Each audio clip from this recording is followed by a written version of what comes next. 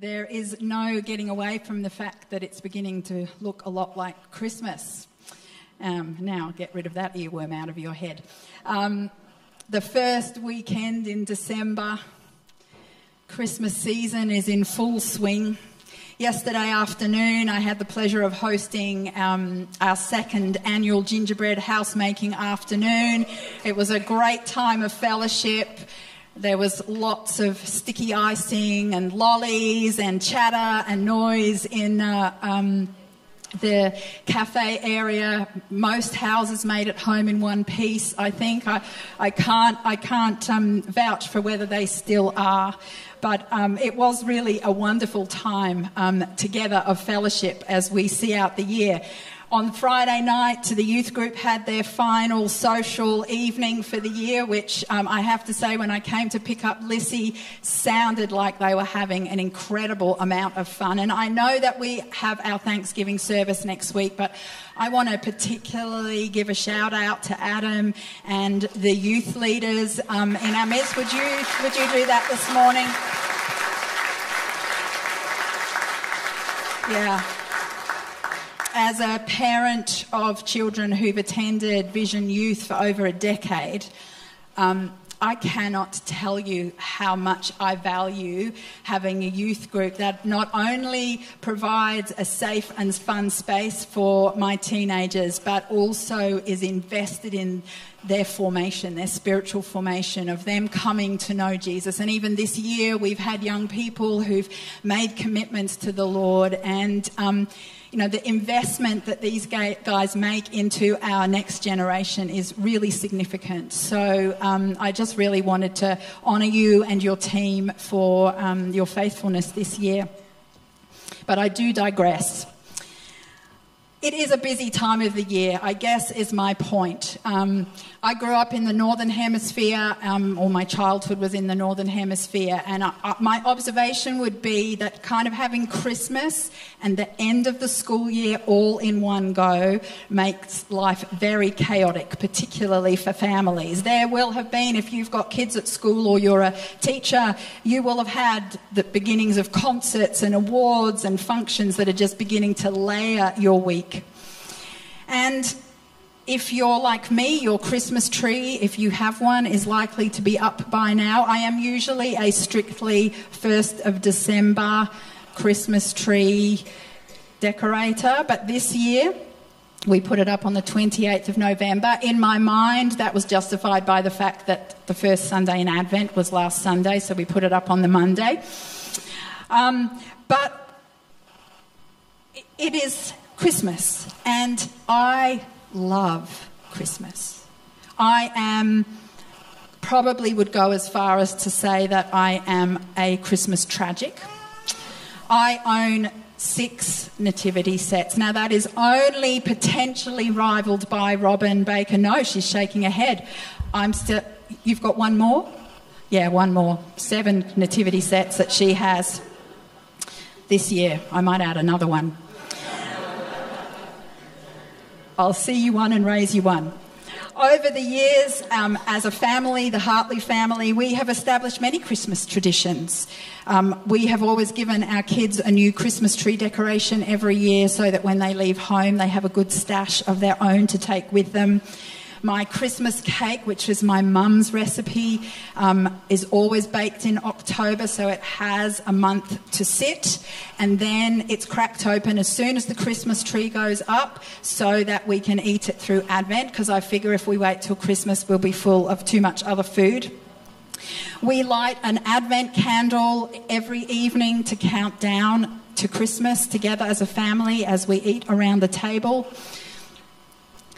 We always watch all our favourite Christmas movies. We have the Christmas playlist going. When the girls were little, that was Colin Buchanan. We've upgraded from there to for King and Country and a few other things these days. When the girls were little, and not so little, because this was a tradition that was fairly hard to let go of, Justin would every evening during December read from a book that we had called The Jessie Tree, which basically walk them through the story each year from creation to the nativity, showing the unfolding of God's plan and his promise to send his son. I always follow an Advent devotional, and women, you would know that I send out at the beginning of the Advent season always just some ways that we can prepare him room, make him room at this time of the year with all the busyness. So I think you get the picture. I could go on and on about the various traditions we have. The bottom line is that I love Christmas and all things Christmas. And things have definitely changed over the years. We have two of our girls who don't live at home now. We've acquired a son-in-law who has developed his own set of Christmas traditions in our house. I'm not quite sure how this came about, but we're into our third year. And what it looks like is that he hides Jatz biscuits in all my nativity sets for me to find. He says that this is my Advent activity. And this year I didn't even know this game had started, but he'd let himself into the house while we were all at work, hidden the Jatz biscuits, but he was exposed because the cat found one and she was eating it.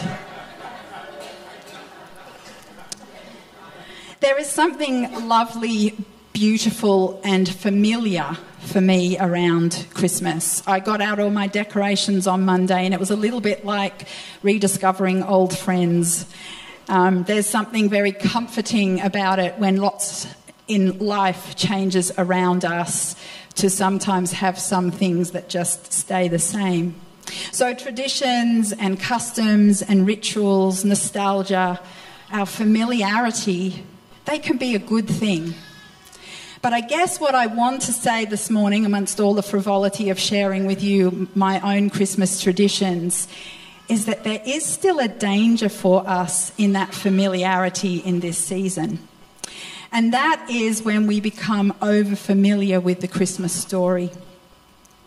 What I want to challenge us this morning is that we do need to guard against a familiarity that leads us to treat the Christmas narrative as ordinary, to allow our nostalgia to shrink it down into something a bit more like urban legend rather than biblical narrative. A familiarity that leads us to feel like we already know it all.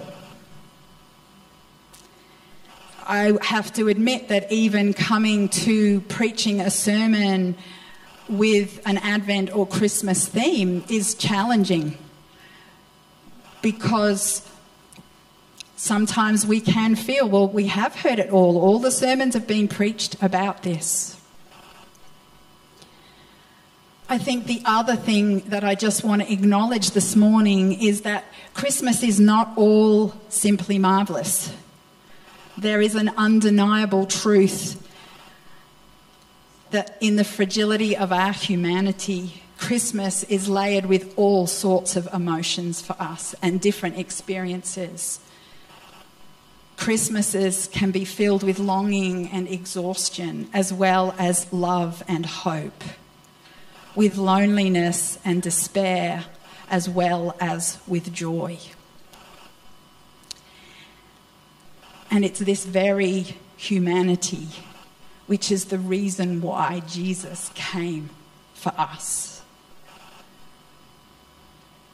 And that we remember that the waiting for his coming was also filled with that same longing and exhaustion and love and loneliness, hope and despair.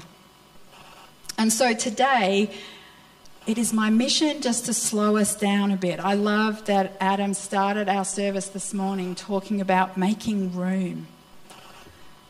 So much can crowd out that making room in our lives. So I want to take the time this morning for us to just slow down a bit. And whether you are someone who has celebrated the Christmas season as a follower of Christ for a lifetime and over decades, or whether this is in fact your first Christmas as a follower of Jesus, I want us to pause and to ponder and to consider and to contemplate with fresh eyes Christ's first coming, so that we may clearly recognise his coming now in the midst of our messy lives. And what my prayer is that in doing that, we would be caught up in the fresh wonder and worship of the one who became flesh and dwelt amongst us. So can I pray for us?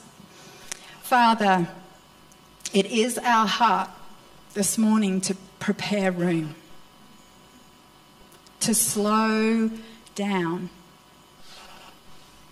to learn to wait, to pause and to ponder, and allow you, Holy Spirit, to do your work in our midst this morning. We trust that even in the familiarity of this story, you are at work in fresh and new ways in our life. We welcome you, King Jesus, and we welcome you to reveal more of yourself to us. Amen. So if you have your Bibles, the two places that we're going to get to today, just so that you can have it ready, are Isaiah 9 and Luke chapter 1.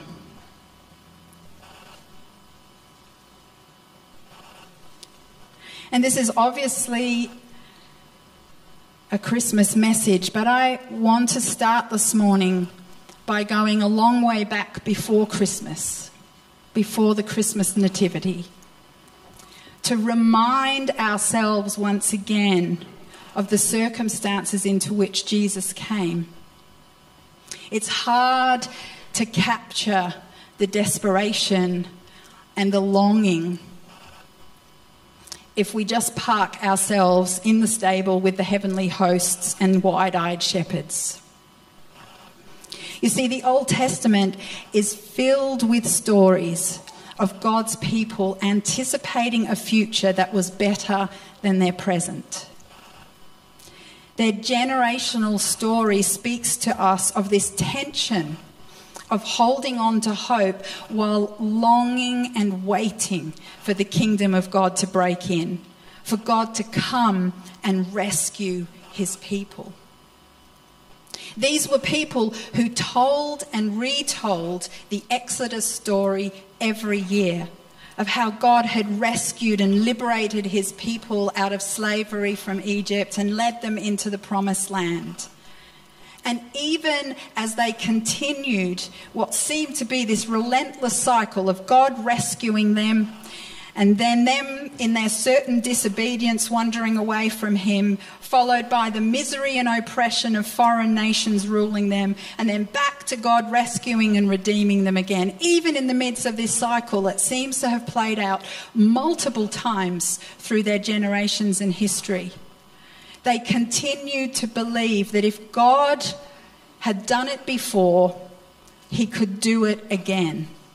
There was this longing and waiting and longing, because theirs was a hope based on the character and faithfulness of their God, just like ours is.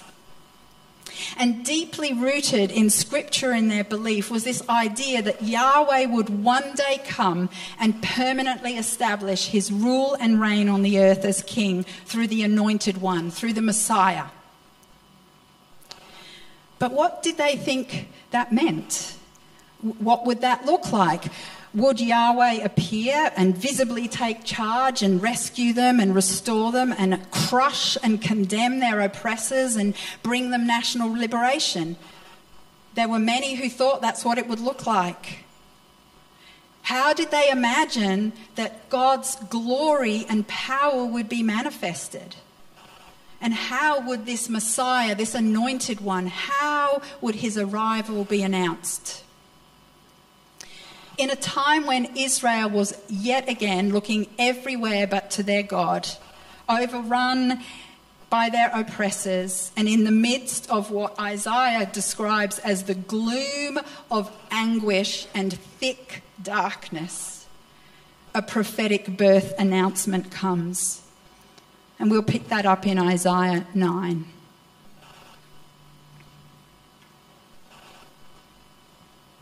Verse 2. The people who walked in darkness have seen a great light. Those who dwelt in a land of deep darkness, on them has light shone. You have multiplied the nation. You have increased its joy. They rejoice before you as with joy at the harvest, as they are glad when they divide the spoil. For the yoke of his burden and the staff of his shoulder, the rod of his oppressor, you have broken as on the day of Midian. For every boot of the tramping warrior in battle tumult and every garment rolled in blood will be burned as fuel for the fire. For unto us a child is born, to us a son is given. The government shall be upon his shoulder, and his name shall be called Wonderful Counselor, Mighty God, Everlasting Father, Prince of Peace. Of the increase of his government and peace there will be no end. On the throne of David and over his kingdom, to establish it and to uphold it with justice and with righteousness from this time forth and forevermore. The zeal of the Lord of hosts will do this. A seed of hope. He was coming, all injustice and oppression overthrown, the kingdom of God established forever, liberation just around the corner.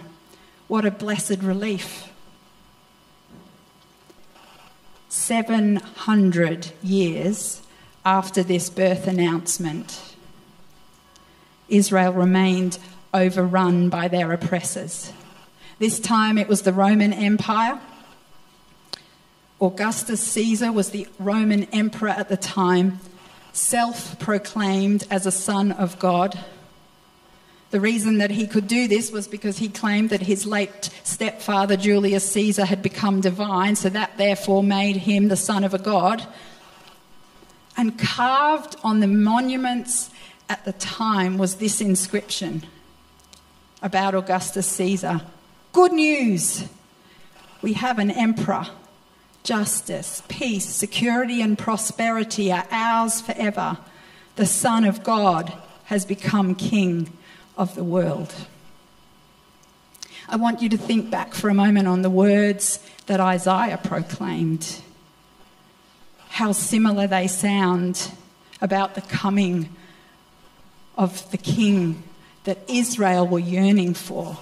How abhorrent it must have been for them to hear this Roman pronouncement about a pagan, Gentile and oppressive ruler. How far off must their redemption have seemed? At this time, in the system of government that Rome established for their outlying colonies, Herod the Great was appointed to oversee and enforce Roman rule over Judea. The title given to him was King of the Jews. The use of this kingly title applied to Herod, who was, by all accounts, a tyrant and bloodthirsty ruler, must have been gut-wrenching for God's people and just hope-crushing. You add to this 400 years of silence, 400 years of no prophetic voice, 400 years of hearing nothing, 400 years of clinging to ancient promises. How long, God? Where are you, God? Are you coming, God? And in the midst of the gloom of anguish and thick darkness, longing and waiting and clinging to hope of the kingdom of God breaking through for the promised one to come, a young Jewish, unwed teenage woman received the announcement of a coming king. Would you look with me at Luke chapter 1, starting at verse 26. In the 6th month, the angel Gabriel was sent from God to a city of Galilee named Nazareth, to a virgin betrothed to a man whose name was Joseph, of the house of David. And the virgin's name was Mary. And he came to her and said, "Greetings, O favoured one, the Lord is with you." But she was greatly troubled at the saying, and tried to discern what sort of greeting this might be. And the angel said to her, "Do not be afraid, Mary, for you have found favour with God. And behold, you will conceive in your womb and bear a son, and you shall call his name Jesus. And he will be great and will be called the Son of the Most High. And the Lord God will give him the throne of his father David, and he will reign over the house of Jacob forever, and of his kingdom there will be no end." Did that long ago ancient promise come to Mary's mind?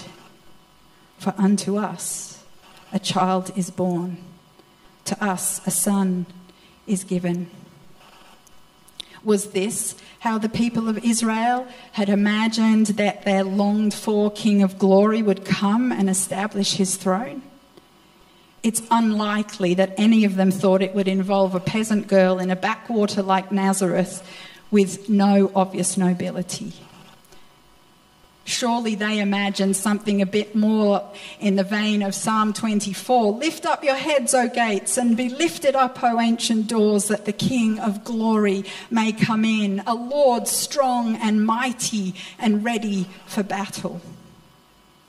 But instead of gates being flung wide, the King of Glory snuck in the back door.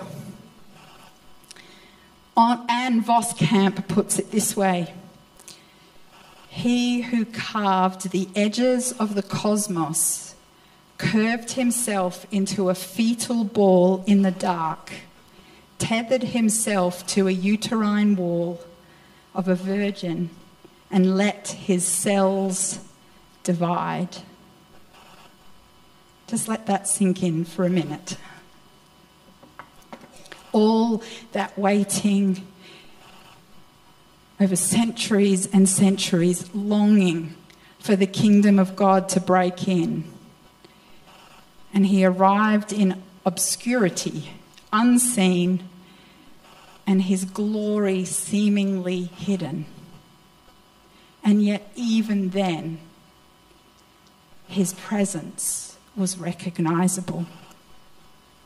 Would you take a look with me at verse 39 of chapter 1 of Luke? Mary has been told by the angel that she's to go and spend time with her cousin Elizabeth, who is also with child, and a child that had seemed impossible for her to conceive. The child in her womb is John the Baptist, and she's about 6 months along in her pregnancy at this point. And so Mary does as she's told, and she heads to visit her cousin Elizabeth. Now, she is not any further along than in her first trimester, probably very, very early in the conception of Jesus in her womb. And we read this: "In those days, Mary arose and went with haste into the hill country to the town in Judah. And she entered the house of Zechariah and greeted Elizabeth. And when Elizabeth heard the greeting of Mary, the baby leapt in her womb. And Elizabeth was filled with the Holy Spirit, and she exclaimed with a loud cry, 'Blessed are you among women, and blessed is the fruit of your womb. And why is this granted to me, that the mother of my Lord should come to me? For behold, when the sound of your greeting came to my ears, The baby in my womb leapt for joy. We don't really know, but we assume that Elizabeth didn't know that Mary was with child.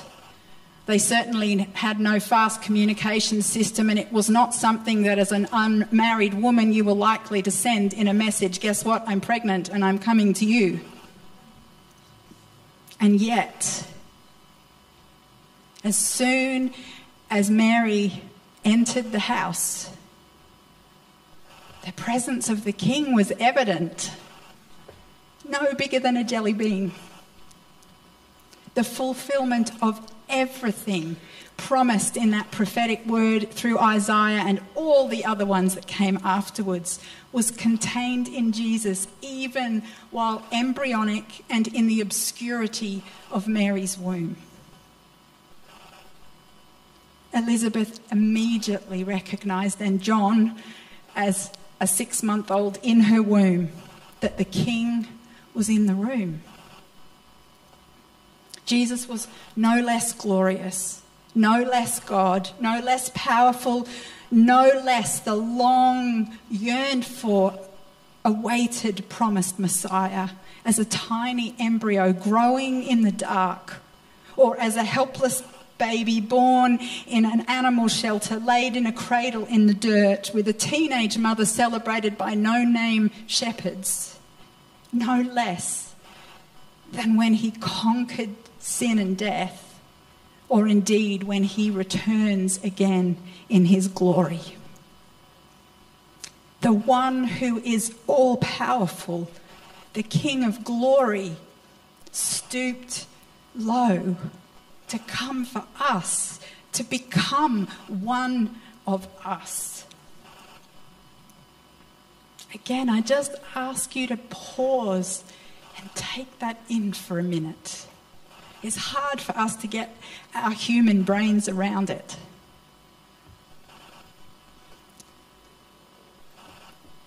I might ask the music team if you wouldn't mind coming up. What I want us to remember this morning is it might be a familiar story, but there is absolutely nothing ordinary and everyday about the arrival of King Jesus. Customs and traditions and nostalgia and familiarity, they are all fine as long as they don't cause us to miss the wonder and to stand in amazement that God became flesh and dwelt amongst us. There is nothing about Jesus' arrival that people expected. This is not what they expected in their longing and their desperation and their yearning. Jesus constantly upended people's preconceived ideas in his birth, in his life, in his death and resurrection. He's still doing it today. And there was absolutely nothing, not rulers, not tyrant kings, not powers and principalities or anything in all the earth that was ever going to thwart God's timing. There must have been times when the people of Israel were thinking, where are you, God? Hundreds of years passing. But he was always coming in his timing, in his plan and in his purposes. Paul puts it this way to his letter to the Galatians in chapter 4. But when the fullness of time had come, God sent forth his Son, born of a woman, under the law, to redeem those who were under the law, so that we might receive adoption as sons. When the fullness of time had come, not a moment too soon, not a moment too late, through the darkness and the anguish, through the longing and the waiting, he was always coming to rescue and redeem, and he always will. And so during this Advent season, during this Advent season, we do celebrate Jesus' first coming in the incarnation. And we anticipate with longing and waiting his second coming in glory. And we also look for the ways that he comes to us right now, bringing light in our darkness, peace in our turmoil, and hope in our despair. And there is an invitation to us this Advent season, with all its nostalgia and traditions and feastings, with all the complexity and layered feelings, to pause, to choose not to rush past a familiar story of shepherds and angels and a baby in a manger, to not assume that we've heard it all before, to ponder and to contemplate. Do we believe that Jesus can and will come in the midst of our longing, our exhaustion, our loneliness, in the midst of our despair and grief, and bring his love and his hope and his joy, as we all too wait for the kingdom of God to break through in our lives and in the lives of the ones we love? I want us to pause this Advent season and ask ourselves, do our preconceived ideas and expectations of what that should look like put us at risk of missing his glory and his presence being revealed in hidden and unexpected places? No one expected to find the King of Glory in a stable, lying in a manger. But his presence is always evident, always there, always reaching for us. And so it's my prayer that we would be so filled with the Holy Spirit, because that's how Elizabeth recognized his presence. It says that the Holy Spirit came upon her, that we would be so filled with the Holy Spirit that we will recognize when the King is in the room this Christmas, even when he comes to us in ways that we don't expect. So would you stand this morning?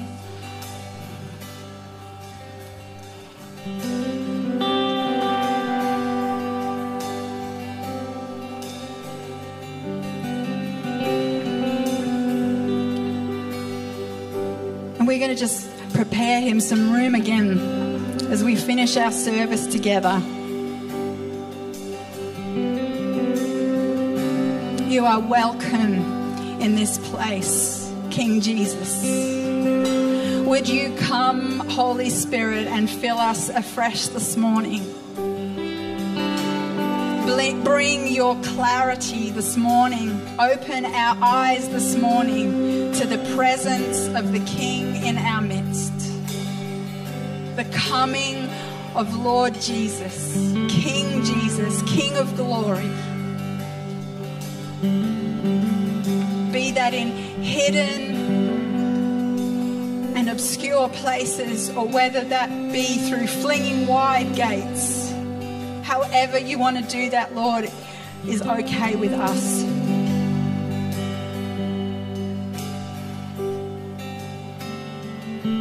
We honor you this morning, King Jesus.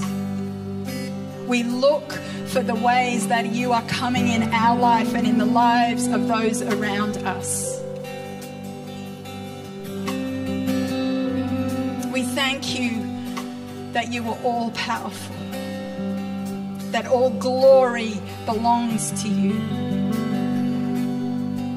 and that it was no less true when you were a tiny embryo,